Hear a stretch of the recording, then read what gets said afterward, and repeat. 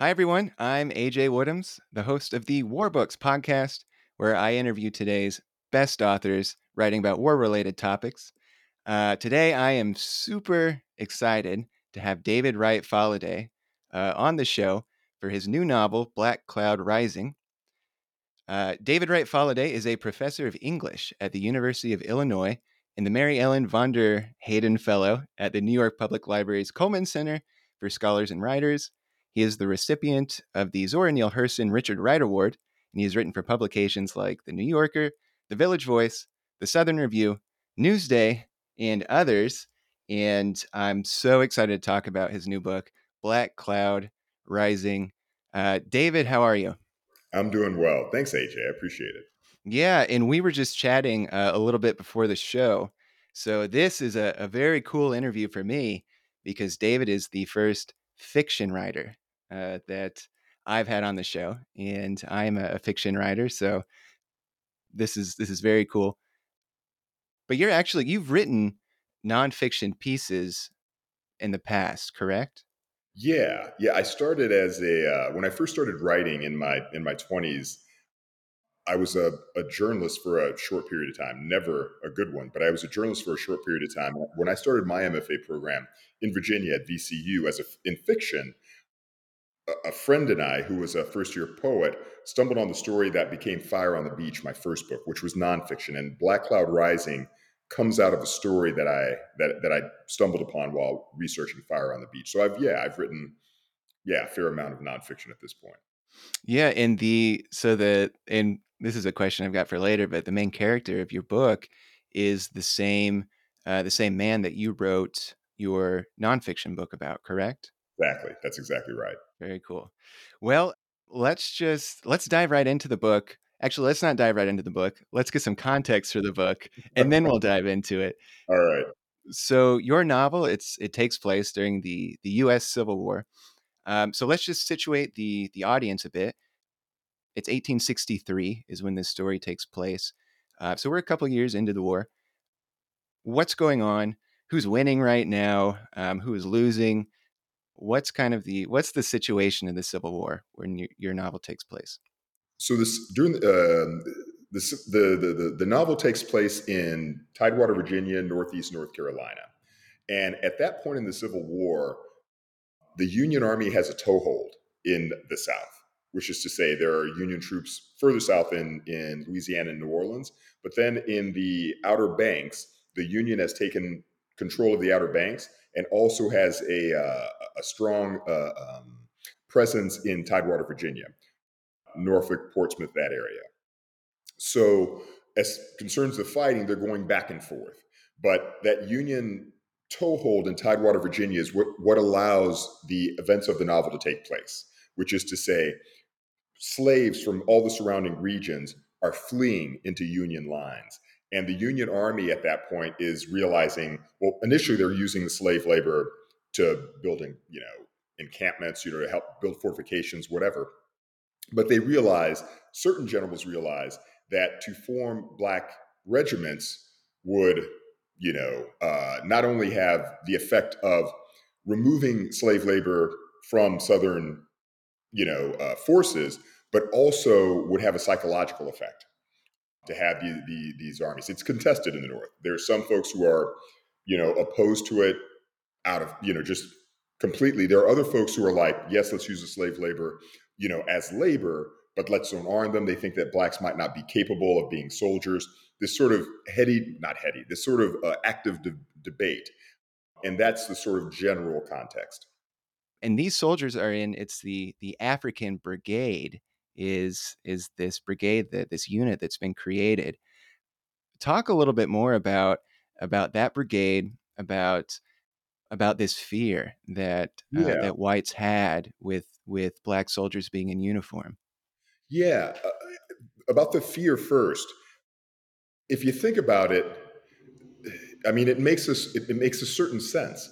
There are several things going on, but a couple just sort of broader things going on at the heart of Americanness, American identity is this fight around slavery, right? I mean, before the Civil War, even in the writing of the Constitution, the 3/5 compromise of the Constitution, whereby where slaves are considered to be 3/5 of a man, that is less a philosophical point than a pragmatic point. It's not that 3/5 of a slave is walking to the voting box. It's that the person who owned the slave had that many more votes. And that was to try to keep this balance of power between the slaveholding states and the non-slaveholding states. So there's this just pragmatic question around slavery. Are we going to be a slave nation? Or are we going to be a free nation? That thing is out there. At the same time that in the South, as we move from in the colonial era, as we move from indentured servitude towards slavery, slavery was not inevitable. But as the move goes from indentured servitude to slavery, particularly in certain regions of the South, the slave population just is gets big, it booms. At certain points, there are more. In South Carolina at a certain point, there's a bigger slave population than there is a white population, and particularly in certain parts of South Carolina. And so it lends itself then to rebellion, right?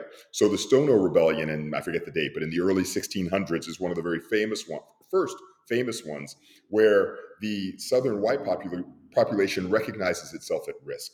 Significantly in the 19th century, and not so far, in fact, in Tidewater, Virginia, Southampton is in that same area, Nat Turner's Rebellion, 1831. At that point in 1831, even in Virginia, tobacco has depleted the land. They're having internal debates in Virginia leading up to that moment in 1831 where they're thinking about abolition themselves, right? Nat Turner happens, the Nat Turner Rebellion. I think the number is 59 white folks, men, women, and children are killed. The threat of rebellion is a constant fear. Yeah. So the fact of, or the possibility of armed black people, of armed black men in particular, but armed black people broadly, is just an undercurrent of Southern American identity in particular. With the African Brigade, it's really a few individuals who spearheaded Benjamin Butler, who's in command in Tidewater, Virginia, but then also Edward Wild from Massachusetts, a Southern, or not Southern, an abolitionist sort of through and through, and also sort of the most appropriately named general ever, even before the Civil War. Now he's got one arm, right? That happens. That happens to him eventually. Before the Civil War, when he's fully, before he's had these wounds, he's from a family of doctors. He's trained as doctors. He's trained as a medical doctor, but he gets involved in the Crimean War, right? He goes abroad and he gets involved in the Crimean War on the Turkish side. Later, he's involved with Garibaldi's forces in the 1850s. So he's got this, I think he's got sort of passionate intellectual beliefs that he's willing to fight for. And then the Civil War erupts. So he raises a regiment of troops in Massachusetts, white troops. They fight at the Battle of South Mountain. He's wounded in one arm. Right, his arm is more or less incapacitated. He's back home. He recovers, goes back, rejoins his regiment. They fight at Bull Run. He loses the other arm, so he effectively has partial use of one arm. He's back recovering, and it's in that time that he helps. If y'all remember the movie Glory, he's one of the people who helped the Matthew Broderick character raise that regiment of troops, the 54th and the 55th. And I don't know if that's what gives him the idea or this is something that he had brewing, but he then goes south. And this is slightly digressive, but it was actually part of the reason that I ended up writing the novel. It goes back before Fire on the Beach, speaking of Glory. There's a scene in Glory, and I loved the movie when it came out. I was living abroad, being a I wondered really what not the intersections between your story and that movie might be. Yeah, it was 1988. I was a bad journalist in France and trying to start to write fiction. And I went to see the movie Glory, and it was striking to me. I thought it was just a wonderful movie. I hadn't seen that story before. I didn't know the story, and I thought that what it was trying to say about just sort of revealing the active role of blacks in the Civil War was wonderful. But there were two things that struck me. One, it's Matthew Broderick's story. So even though it's the story of the 54th Massachusetts Regiment, it's really not. Andre Brower or Morgan Freeman or Denzel Washington's story. It's really Matthew Broderick's story. I'm like, okay. But within that, though, if y'all remember the movie, later in the movie, when they're finally dispatched to the South, the 54th, they go out on a foray into Darien, Georgia. And it's, based on a foray that the 54th did. And they do it with another regiment. But the other regiment of blacks are recently freed slaves. They're men who have fled from the plantation or were liberated by the Union Army and formed into a regiment. And the way that the film juxtaposes those two regiments was striking to me. On the one hand, you see, Morgan Freeman and Denzel Washington, they're in these, blue shell coats and these blue pants. The other regiment, and it may be historically accurate, but visually it had this effect. They're in blue shell jackets and red pants. And they show them marching down the road in this regiment of recently freed slaves. So, like yesterday, these men were on plantations, working gang labor, sun up to sundown. Once they're in the Union Army, they can't seem to manage to march together. They're sort of bumbling around as they march. They seem really undisciplined. Again, recently freed slaves. At one point, one of them who has a musket runs up to his commander and he says in this really heavy dialect, he says, Massa, me fire musket. And it was so striking to me visually and otherwise. It was kind of out of minstrelsy the way that they were portrayed. And at that moment, I remember thinking, I love this movie. And if I can ever tell those guys' story, I'm going to tell it. And that's a little bit what's happening here. These men were they were slaves, they were on farms and plantations, and suddenly they're part of a unit.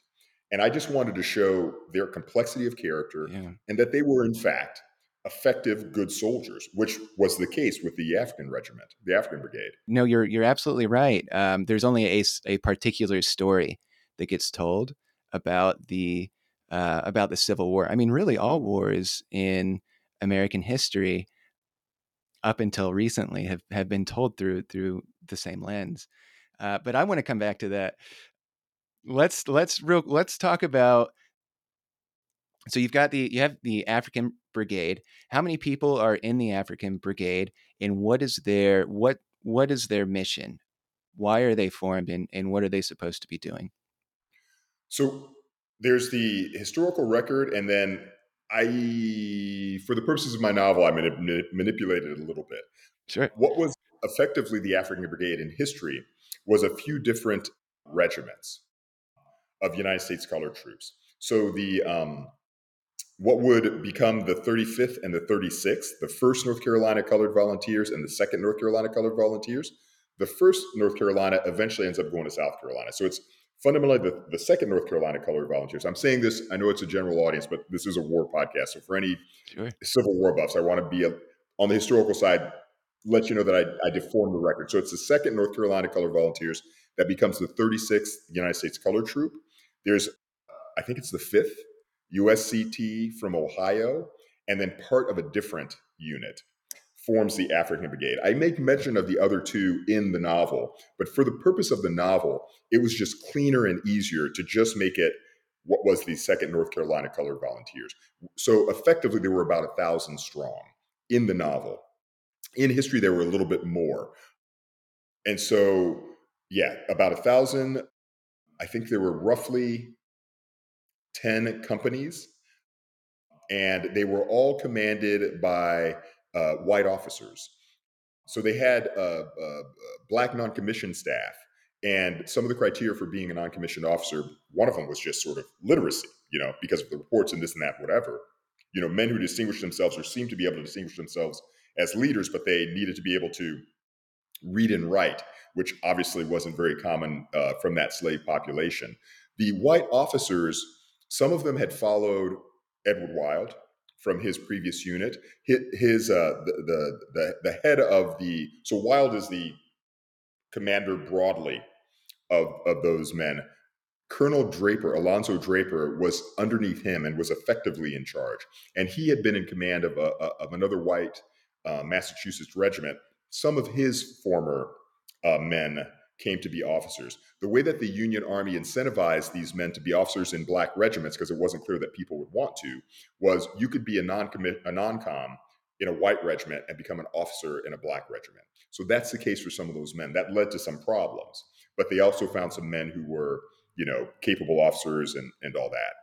Now, did many of the officers did many of them command for practical reasons of career advancement, or were they largely ideologically? No, it was mostly It was a practical. mix. Yeah, I mentioned it sort of in passing in one of the chapters of the novel where Richard Etheridge, the main character, is reflecting on some of the leaders they had, and I'm taking that straight from the history.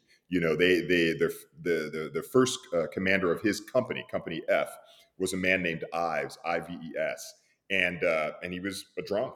He ends up Alonzo Draper ends up running him off because he's a drunk. There's another man who was a commander of a different company, I believe, and I don't remember his name.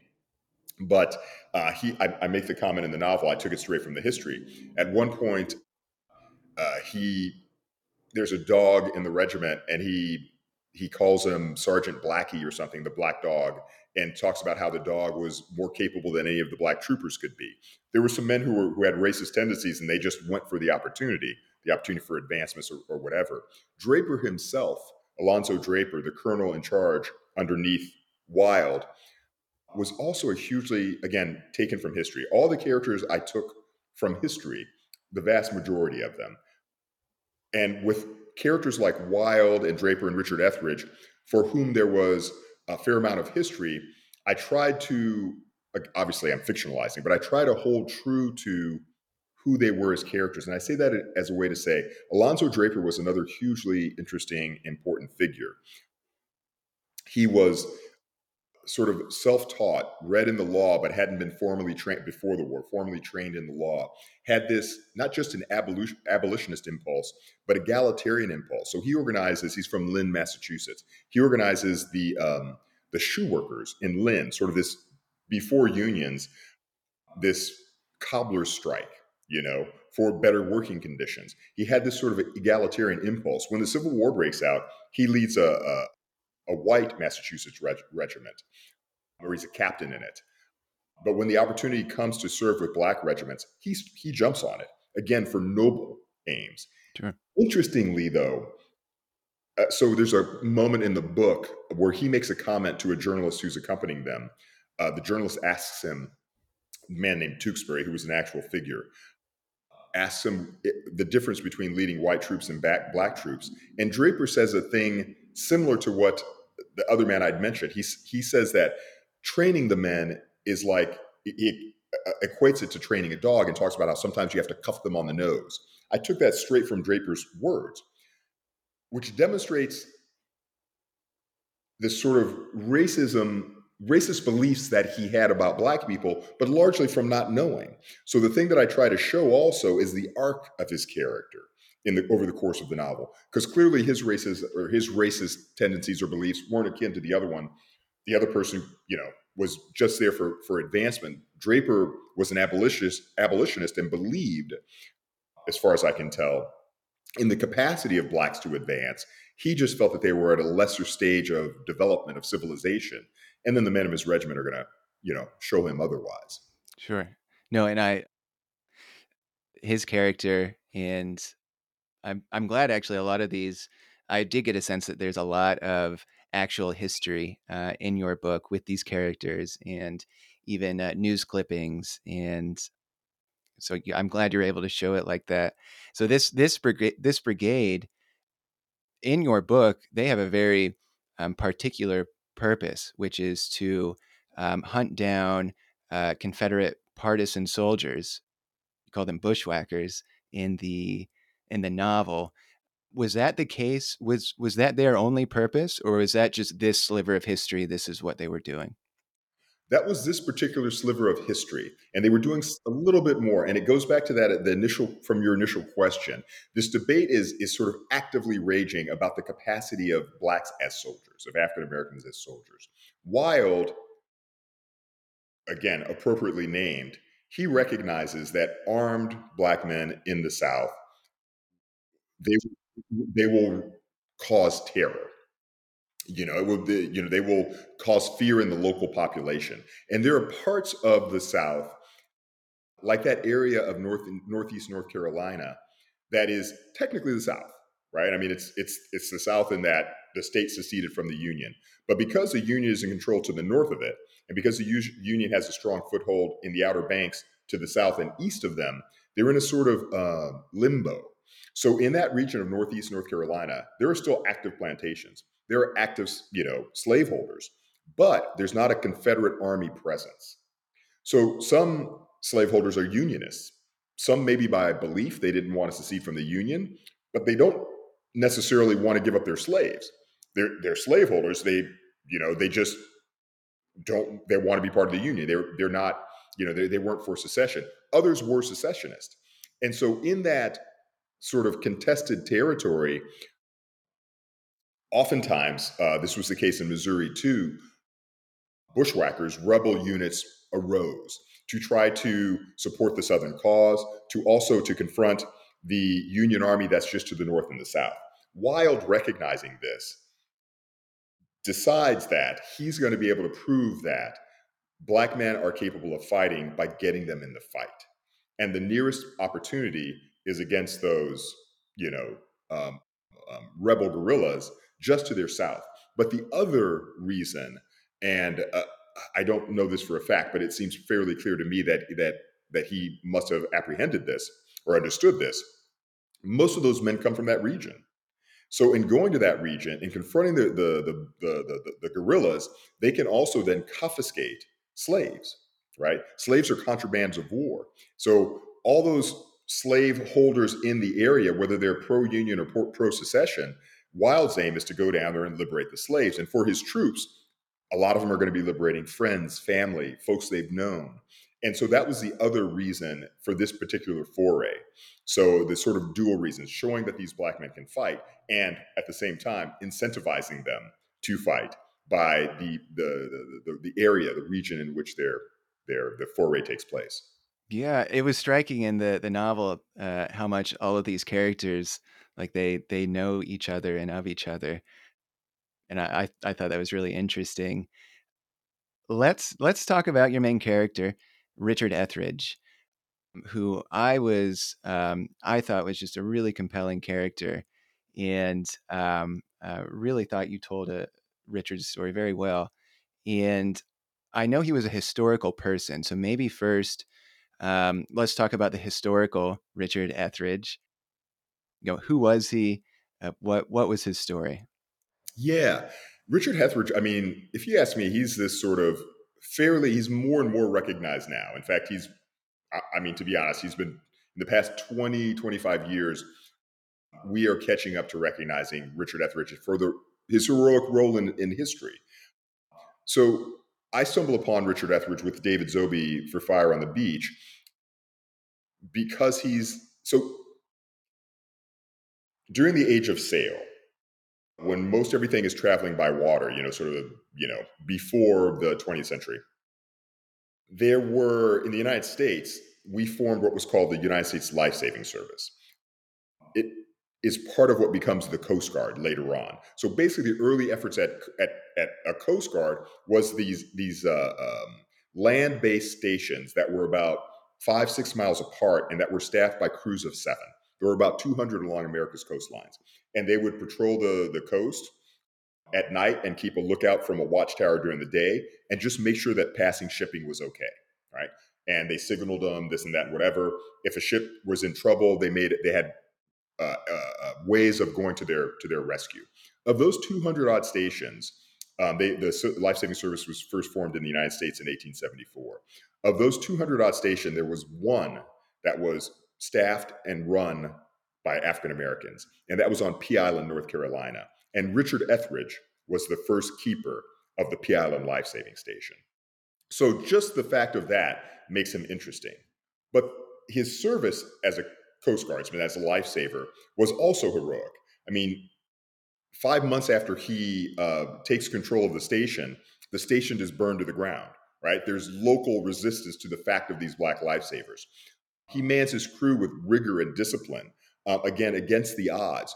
And then in 1896, 16 years after he takes over the keepership, he performs this really heroic rescue. During a hurricane, the life-saving crew to the north and the life-saving crew to the south have quit their stations because the land is being overwatched by the sea. They stay out there. They can't patrol, but they keep a watch as best they can during the night from the observation deck. Again, during a hurricane, which in and of itself I wouldn't want to do. They spot a light. They go down abreast of this ship. They can't use their equipment, and so what they decide to do, rather than just sort of let these people perish out, in the ocean, the ship had grounded about 75 yards off the shore. What they decide to do instead of the equipment that they can't use is they tie a line between two surfmen, and then those men, anchored by another line to the shore to the rest of the crew, go out to the ship. They swim out to the ship and take all the seamen. There's actually a woman on board too. Take all the mariners from the ship and save the whole crew. That's heroic in 1896, particularly in 1896. Just 2 years down the coast is the Wilmington Racial Massacre. So, again, in this turbulent time, they're out there saving folks, doing what they need to do. The only recognition they got for it in their day is the picture that's on the cover of the book, the picture that my co author Zobi stumbled upon and made him go, because he knew the lore of the life saving service. He goes, wait, there was a black crew. And that's the only recognition. So, Etheridge was notable in that way. Fire on the Beach tells that part of his story. And because that part of his story, there was some record This and is later documentation. on in his life. Yeah, this So is yeah. 20.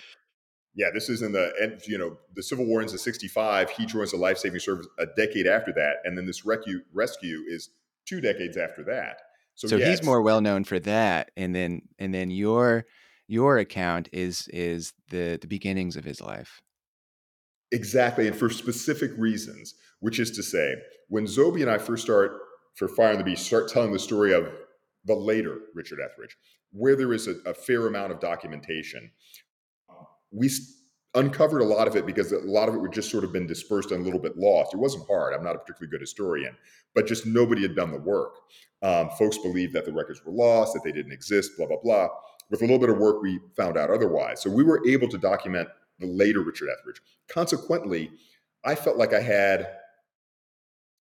as a writer, I'm a writer who sort of character-based writer. Character is what's interesting to me, and I felt like I had a notion about who Richard Etheridge was. So I was interested in the young Etheridge, but one of the things that was difficult about the young Etheridge, and one of the things that Zobi and I uncovered until we did our research, it was documented or believed, and then in the Coast Guard magazine in the 1930s, recorded that he had been born free, that he was half Native American and half black.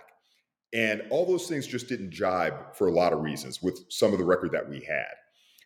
But we couldn't prove it because for slaves, there was just so little documentation. Zobi and I found him in the census, not by name, but by birth date. And so he turns out he was a slave, but also all the evidence we came upon seemed to suggest that his owner was very likely his father. And that piece of it was super interesting to me.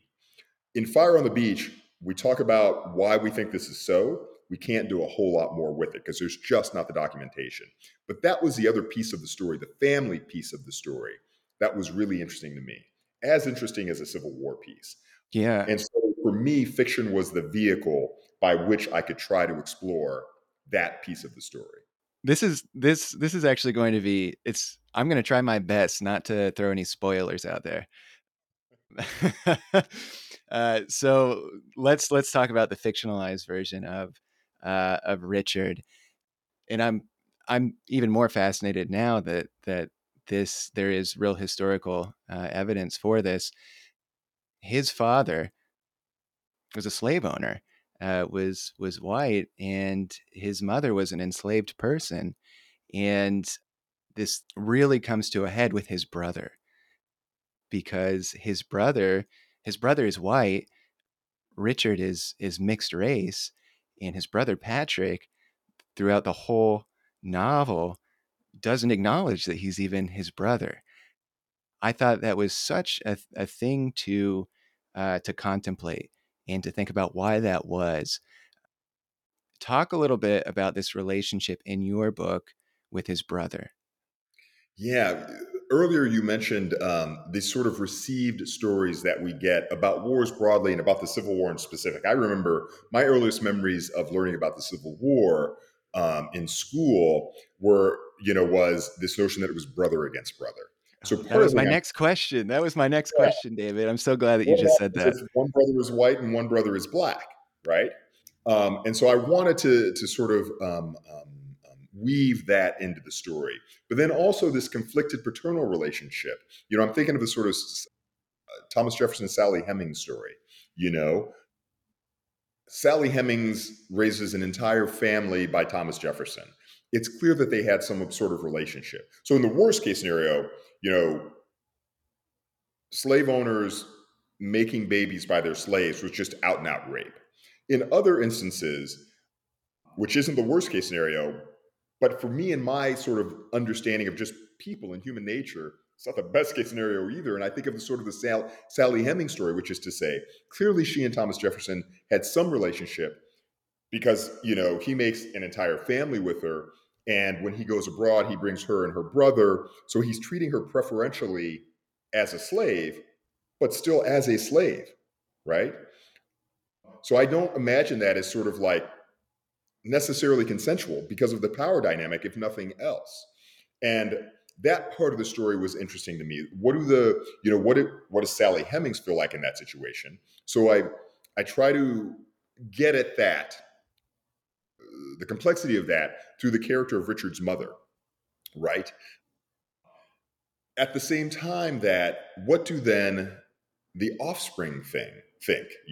Sally Hemings' children, Thomas Jefferson, when he dies, again, he may have treated Sally Hemings and her family better than the other slaves, but he didn't free him. He didn't free him in his lifetime, and when he died, he did not free them. And so I wanted to get at that. It seems to me that I was talking about this earlier. This sort of, especially in the 19th century, as abolitionism is really rising and strong, how there's this sort of more insistent propaganda campaign in the South to justify slavery, blacks as inferior. Well, it seems to me it takes an act of will to be actually in a situation like that and not recognize that the person you've known your whole life is equally a person. And in a place like the Outer Banks, it's even more so because in the Outer Banks, which stretches about 150 miles, before the bridges were built in the 1930s, it was super isolated. And the population of the entire Outer Banks at the time of the Civil War was about 2,000 people, and about 500 of whom were slaves. That's a really small town. I grew up in a town of 15,000, and I felt like I knew everybody. In a community of 2,000 people, a quarter of whom are slaves, you know a lot about everybody. So in those circumstances, where there are cases where, slave owners are making babies with their slaves or with slaves, how do you? It just takes an act of will to sort of not recognize equal humanity in that other person, and that's part of what I wanted to try to dramatize on the page. So Patrick Etheridge becomes a really, really important character for me in the book. I was talking to a book group last night, and I was talking about this, and this may or may not speak to you, but it's more of a fictional point, a sort of uh, process point. One of the because I'm interested in character and because I wanted to dramatize complex characters, white and black, southern and northern, all together. Part of what I try to do in the novel is set up these juxtapositions. And so the obvious juxtaposition is Patrick and Richard. But then, as a way to sort of understand Draper, I try to also establish a juxtaposition between Draper and Patrick in their relationship to Richard, how their friendship evolves, or in the case of Patrick, can only evolve so much. Wilde and John B. Etheridge, who's Richard's father, Sarah Etheridge, Richard's half sister, and Fanny, his betrothed, his beloved. Again, in setting up these folks who have this different relationship to the central character that is complementary, but also in conflict, I hope gets at the complexity of the thing that we were just talking about. This act of will that it takes to, again, be blood related to somebody, know them your whole life, grow up side by side with them, and at a certain point, be incapable of seeing them as more than what the larger society tells you they are. Absolutely. And I mean, Richard and Patrick, they are friendly at the very beginning of the novel. But like you just said, that relationship can only go so far, and you very quickly demonstrate that when the father comes into the scene and treats Patrick much differently than Richard, even though they're both his sons. And I'm so glad to give the audience. I hope this isn't a spoiler either. To give the audience some context, so Patrick ends up fighting for the Confederacy. So you've got Richard fighting for the Union Army, and Patrick, his brother, fighting for the Confederacy. And growing up, the story that's told, it's just like you said, like after when you get very quickly when you start talking about the Civil War, somebody will say it was brother against brother. And that's kind of like that, images are conjured of like two young white men in Kentucky, and like one of them like goes off to join the Union, and one joins the Confederacy, and they both love each other, but they've got these torn allegiances or whatever. And that's the story that most people get told about the Civil War. And so I love what you did in your book in adding to the complexity of that with Richard and Patrick being different races. So what impact do some of these traditional narratives then? What impact did those have on you writing this book? That's a great question. So at the University of Illinois, I teach a couple of courses that are all about Americanness, all about American identity. And for me, in the background of all this, probably in all my writing, but certainly in the background of this novel, were some of those questions. One of the courses I teach I call Slavery and Identity.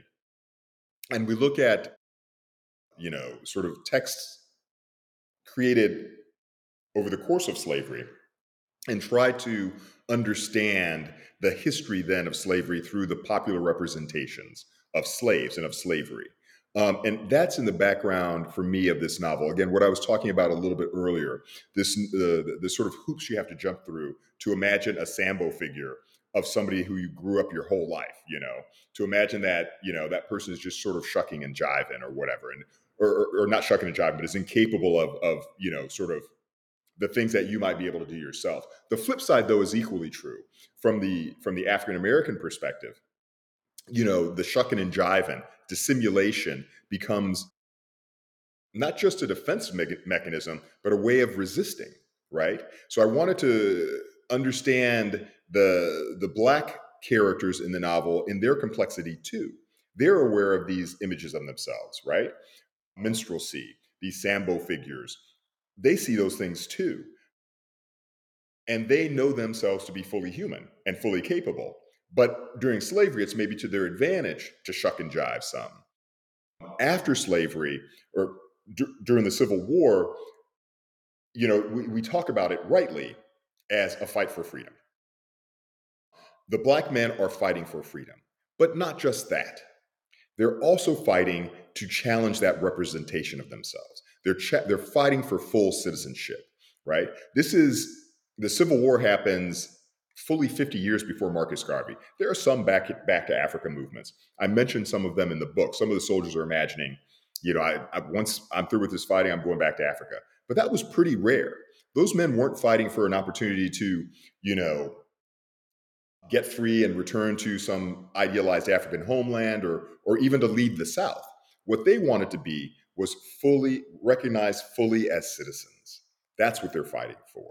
So not just their freedom, but their equality. And I wanted to try to get at that notion some too. Is that kind of answering your question? Yeah, it does, and I've got to say, for in the in the sphere of Civil War literature, another reason why your book was very interesting to me. My first novel that I ever tried writing, it was a Civil War novel, and so like I tried to like immerse myself in a lot of Civil War literature, just what other people have written. And your book is the first that I've ever read that has the African American soldier experience at its heart. And before this interview, I was thinking, I was like, gosh, there's got to be some others out there. And so I think I did like a Google search, but it's I couldn't find so many. I don't know if you had a similar experience when you were thinking about writing this novel, but I remember I read a separate article about a reason why a lot of African American writers and scholars don't write about the Civil War. And I went back and found that article, and it was actually by Ta-Nehisi Coates in 2011. So the title was "Why Do So Few Blacks Study the Civil War?" And his argument is really a lot of what you've been saying. Is the stories are, it's a story about white people. It's told about white people and for white people. I guess first I wonder if you agree with that.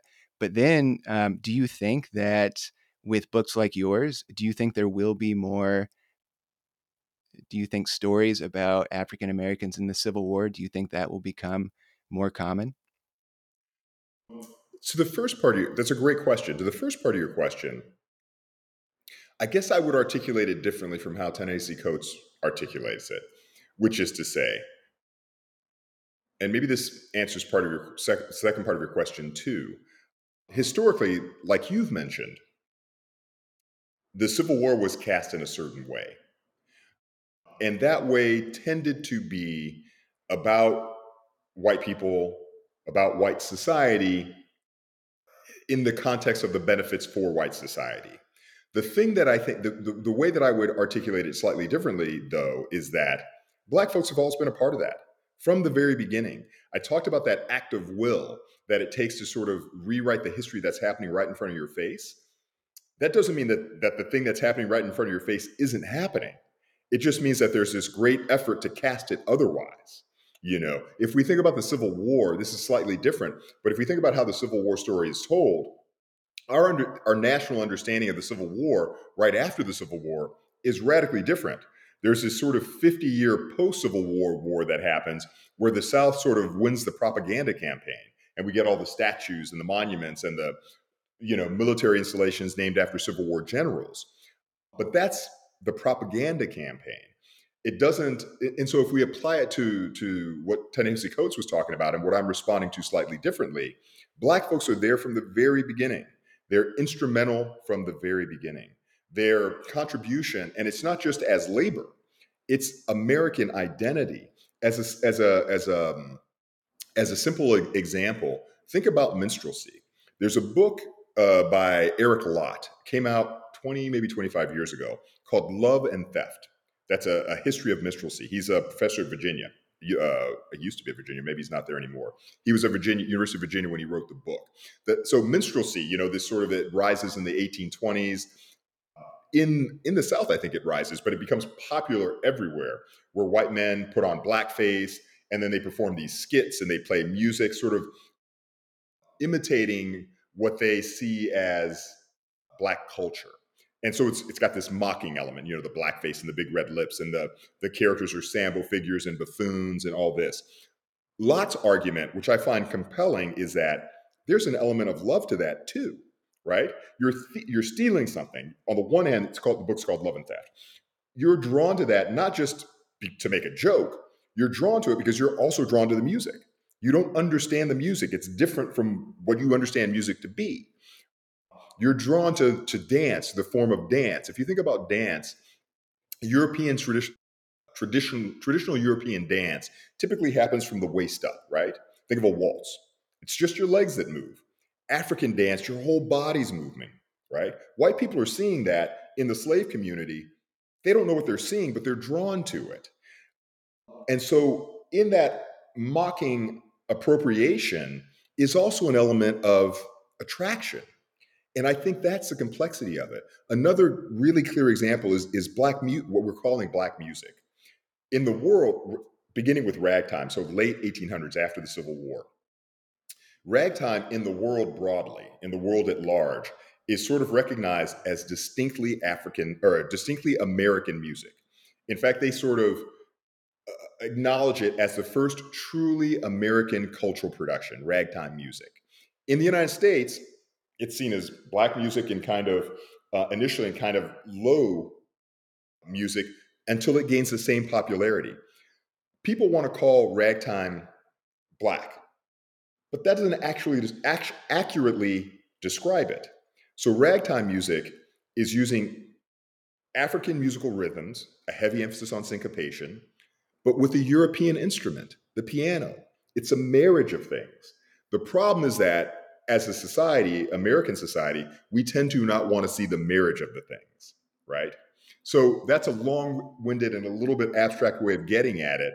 The central question is I don't think it's, I think that Coates is right. The story has been told in a certain way, but that doesn't change the fact of the history, which is that the story is more complex. So, to your second question, it's what I was hoping to do with the book, trying to do with the book. And I hope that more people will, and I think more people are telling those stories I mean, sort of, you know, the current efforts in some state governments to, you know, quash these stories. That aside, I think people are trying to tell these stories in more complicated ways. And those are the stories that I'm interested in, frankly, you know. Well, I guess then, why personally? So I know you had written another nonfiction book about Richard. So then personally, why was this an important story for you to tell?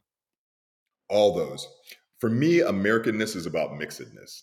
It's about, you know, amongst the first laws passed in colonial Virginia were anti-miscegenation laws. They're not passing them because, you know, suddenly there's some slaves present and they might sleep with some indentured servants. They're passing them because they are sleeping together, right? Because they're creating their own society with their own interests that poses a threat to the ruling class. And so from that, we have created, America has created this really diverse cultural, multicultural identity. And not just black, white, race broadly, understandings of sort of ethnicity, the way that they impact upon Americanness. And we tend to, as a society, and I'm using the word deliberately, want to whitewash it kind of. We want to kind of reduce it. We want to simplify it. So for me, my own interest is exploring the complexity of our mixed cultural antecedents, our mixed cultural identity. That's at heart of the story. So as much as it's a Civil War novel, a retelling of that piece of the Glory movie, it's also, for me, just as much Richard Etheridge and Patrick and John B. How do they figure out how to be together in that same space? Wonderful. Well, I know our time is ticking down here. First, thank you so much for this discussion and Really fun. for Thank being you. on here with me. Am I wrong that there aren't are there any other chronicles of novels about African American soldiers? There are a few, but not many. I remember Okay. doing that research when I was trying to sell the book, so I had to sort of, you know, Okay. Yeah. in the story letter put a competition. There aren't a ton. There are some interesting stories that'll fold some black characters in. There are also the story of slavery. I mean, we've had Beloved, we've had more in the recent past, but it's also a story that we've tended to, you know, tended to want to avoid and have tended to tell in a certain way. Roots sort of, you know, blows the top off that. So there are some, but they're not as many as there might be. Let's just say Sure. that. Well, David, what are you working on next? I with that same theme of mixedness, I've got a novel. I have a complicated backstory, which is to say, my mother was a French Jew, survived the war, survived the Holocaust, and after the war, you know, she was a fairly young person. She was a little, you know, révoltée, as the French say. She was sort of outraged by everything. So she also wore a Star of David, but she really embraced sort of communism, the anti-colonial movement. Fell in love with a French. This was in France with a man from a black African from the French colonies. They're young. They have this sort of turbulent romance fall apart, and she sort of impetuously marries a black GI.